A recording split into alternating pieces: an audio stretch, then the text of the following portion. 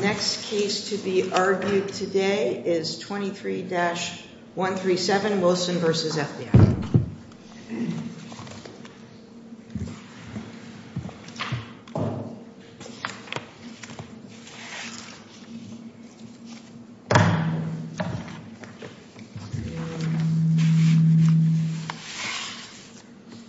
We have Mr.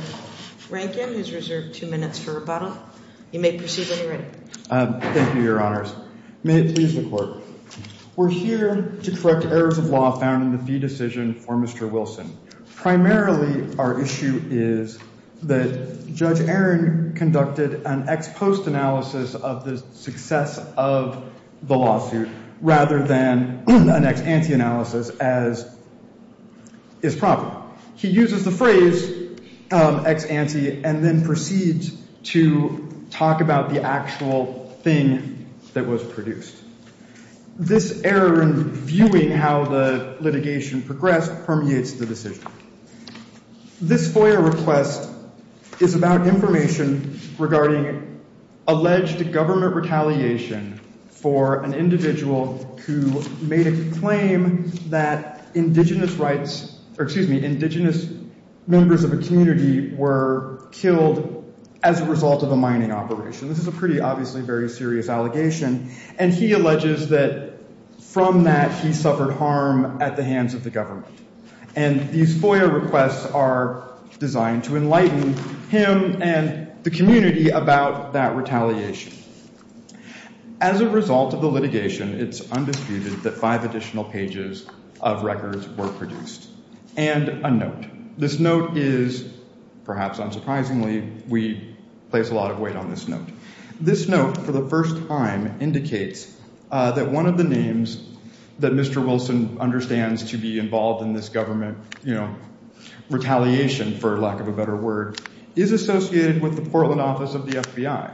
And you can see that association at Joint Appendix 101. It's undisputed that Mr. Wilson substantially prevailed in his underlying litigation. He received a judicial order to search the Delta database. The Delta database deals with human sources or confidential informants. That search, as everyone knows, returned no results. But it was found that search would have reasonably been done.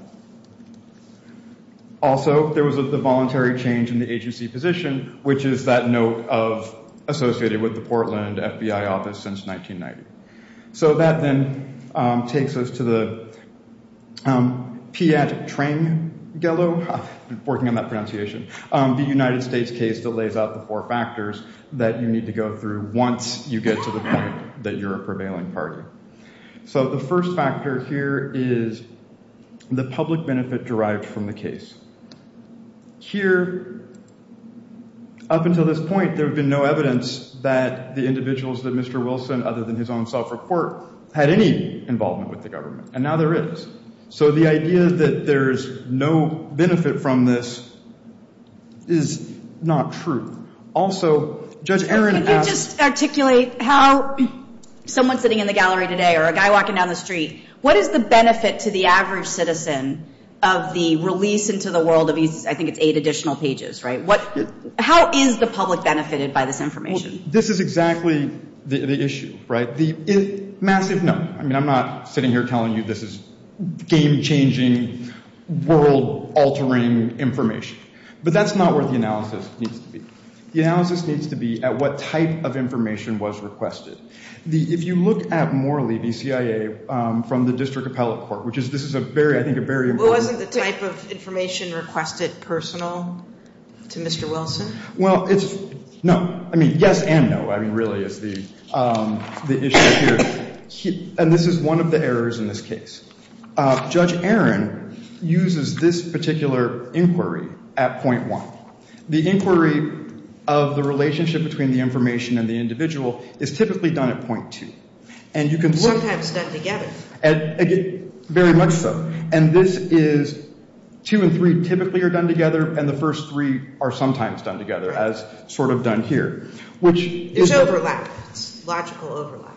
Yes. And this really goes through Let's look at the Davey v. CIA case.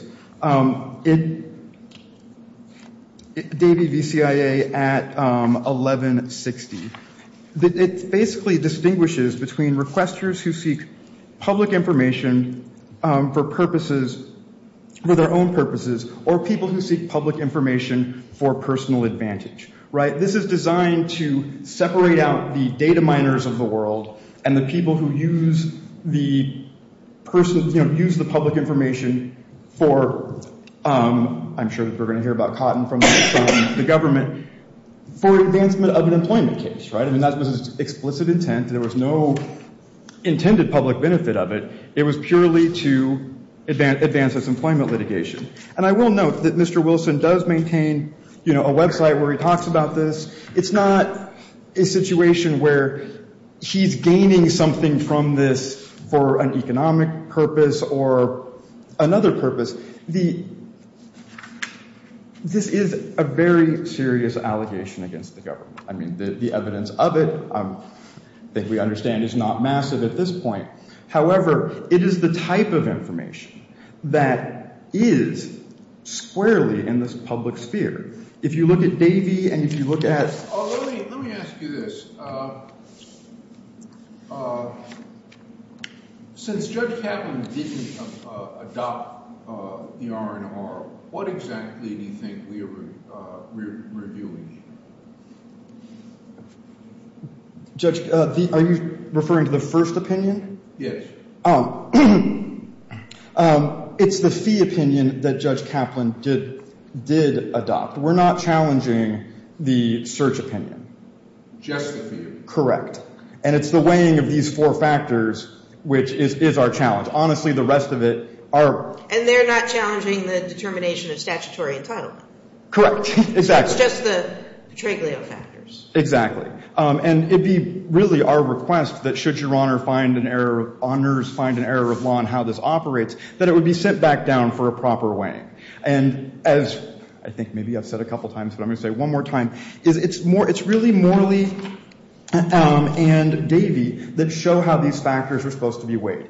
In both of those cases, the actual resulting documents were almost nothing.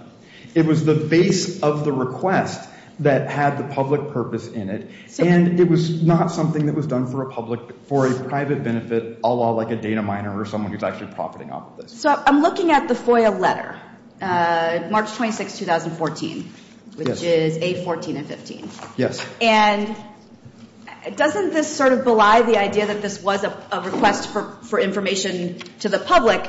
It could have been framed as, I request disclosure of all agency records relating to the death of indigenous peoples in mining. Right? But it doesn't. It says, I request disclosure of all agency records concerning, naming, or relating to me. That's the actual request. Very true. So how is that, maybe I'm being overly simplistic, but how is that not a request for information that's about him? He doesn't say, I want information released about deaths of indigenous people in mining operations. That's not the request. He has this contextual explanation in the letter, but that's not the request he makes. That might be a different situation. I'm trying to understand how, even if we take this ex-ante approach about the intent of the request, how is this intended to benefit the public instead of to inform him? Thank you, Your Honor. I very much appreciate the question. The issue is, from ACT, right, he releases this report.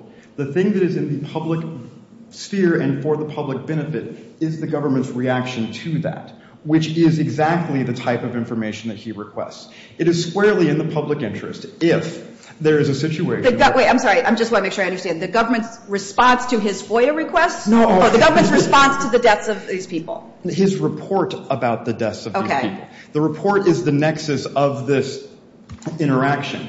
And if it is true... So why doesn't he ask for records relating to that report and the government's response to it? Well, he does in the sense of how he's having these particular interactions. Because he would have no way of knowing there was an internal document, a meeting here or a meeting there in response to this report. The only thing that he's able to talk about and able to request is how the government is doing that around him. And it's that retaliation which, if borne out, is absolutely a matter of public discourse, right? I mean, if you have a report saying that corporations are harming indigenous people somewhere around the world, and then the United States government retaliates against them for that, it's hard for me to imagine something that would have a larger public interest and public effect. I mean, that's a very serious allegation, much like the Kennedy assassinations in both Davie and Morley, where did they get a lot? No, they sure didn't. But the thing underlying it is very much in the public sphere. So that's a theory that any request about oneself in reaction to a theory of retaliation suddenly would meet the public interest factor, even ex ante? As in this instance, there were actually a change in government position, both because they didn't do the searches adequately, and also the information that was provided with the, associated with the Portland FBI office since 1990. So in this particular instance, to answer your question, no. In this particular instance, yes. There is one thing I would like to highlight. Just, you have 2 minutes reserved for your rebuttal. Do you want to use that now or wait until? I'd like to wait, Your Honor. Okay. I appreciate the admonition. You keep in mind the point that you wanted to make. No, that's fine. We'll hear from Thank you. Ms. Kumar.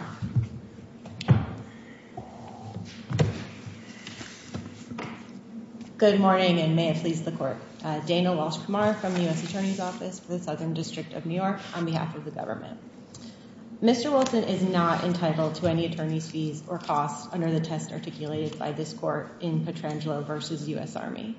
3 of the 4 factors weigh heavily... Please just keep your voice up just a little.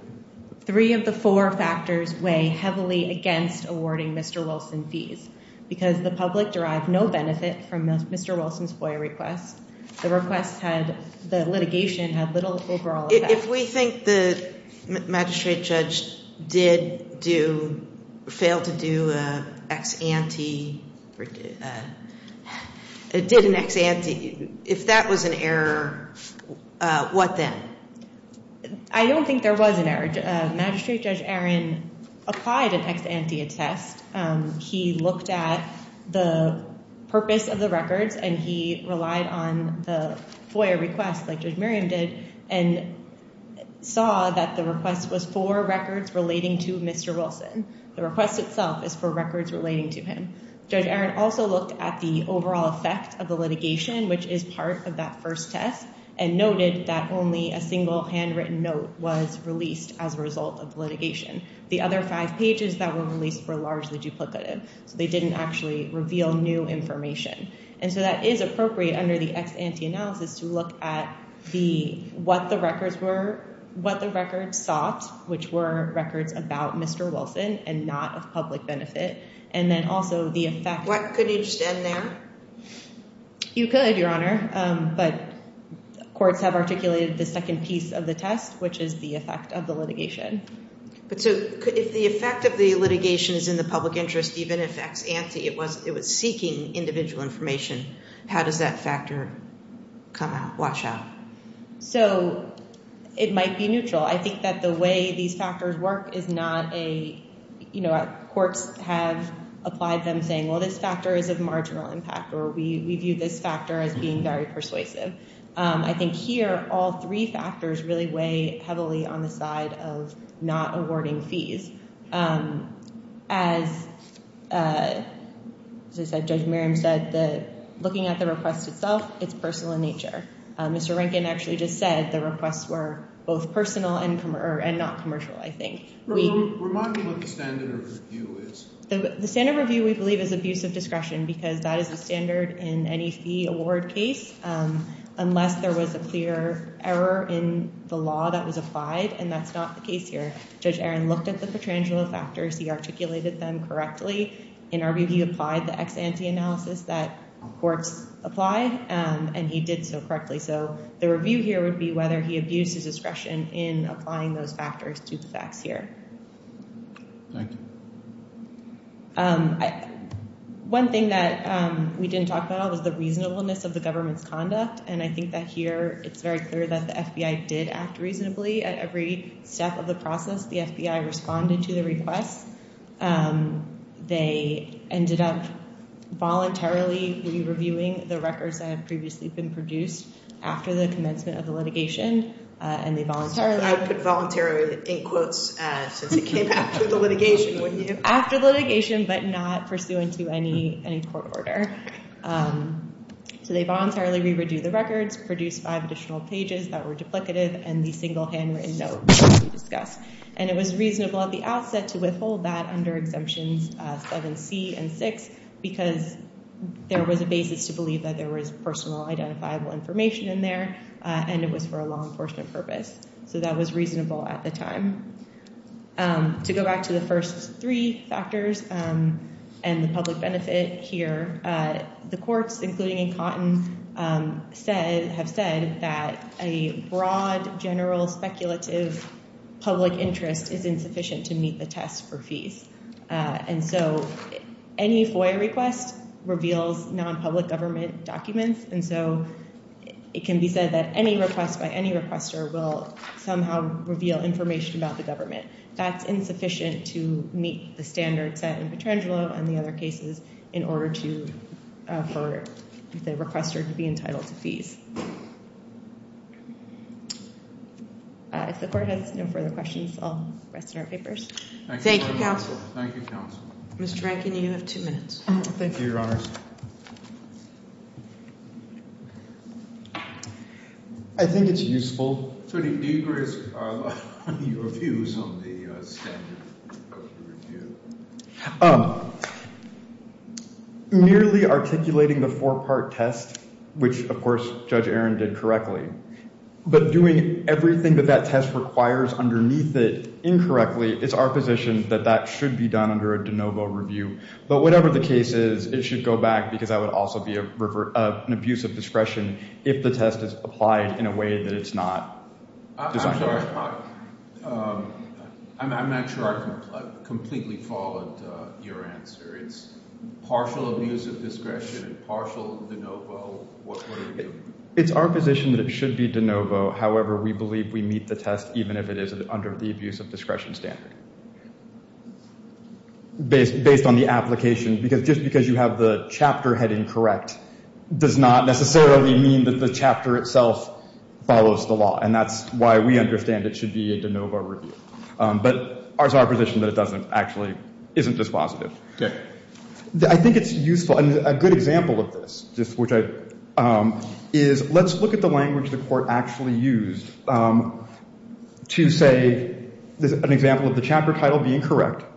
Ex ante, the assessment that the document sought by plaintiff did not add to the fund of information, right? He has the word ex ante right there, which is, of course, correct, and then applies the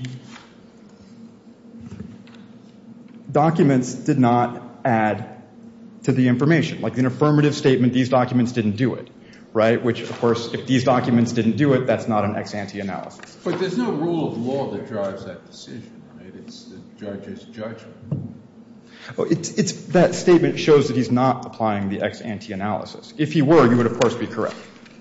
The other piece that I think is important to look at here is... Well, just on that, counsel, but yes, he is looking to what was produced, but within the framework of whether the request is to increase the public's knowledge.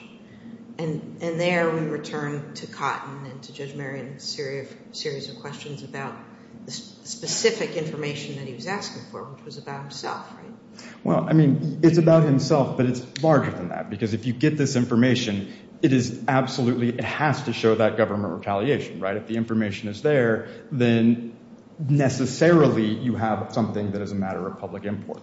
Those two are not, you can't pull those apart in a way that Judge Aaron does. Something I think... Sorry, why not? Well, because if we have a document, right, that shows, I'm, of course, very, very hypothetically, shows there's a report by Mr. Wilson, we should retaliate against Mr. Wilson because we don't like this report. And the government then takes a bunch of action on that report. How is that? That's on the front page of the New York Times, right? Is it personal to Mr. Wilson? Sure. Does it have a massive public import? Yes, also. The piece if I may move on, I'm happy to answer more questions about that. You can wrap. Okay, very quickly, and I appreciate Your Honor's indulgence. The problem that we have here is where the weight goes, right? If this decision stands the way it is written, it puts the onus on the requester to essentially guess what the government's response to a FOIA litigation is. And it should not be on the requester to do that. The government needs to come forward, make reasonable searches, act reasonably in this situation. And if it is required for litigation, you can't then move all of that risk to the requester, because that's really antithetical to how the FOIA law is supposed to operate. And I think it's that public policy consideration that I think I would encourage Your Honors to explore in the analysis of how a case like this operates. All right. Thank you very to much. both Thank you. counsel. The matter Thank you both. is submitted, and I'll